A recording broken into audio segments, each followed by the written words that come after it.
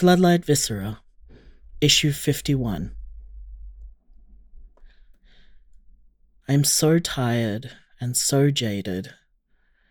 Were I a sage in a novel, my author would bestow a young, impulsive hero upon my time and space. And oh, how I would complain. I would sigh and grunt and mumble.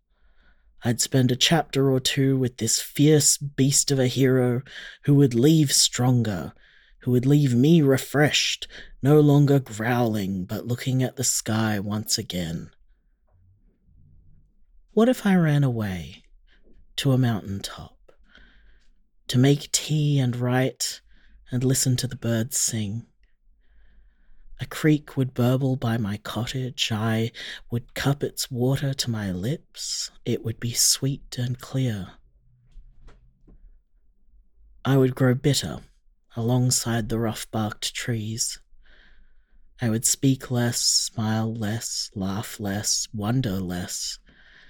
Each new soul at my kitchen table flecks away a few more specks of whatever it is that lives in me that makes me special. Heroes save nothing, they take and destroy, pillaging fables, dragging their morals home as trophies. Heroes grow at the expense of others. But perhaps it would be best to not think of ourselves as such archetypes. Perhaps it would be best to remember that we are whole beings and not just stories. Alas, to you, I am words on a page, which has only ever been stories.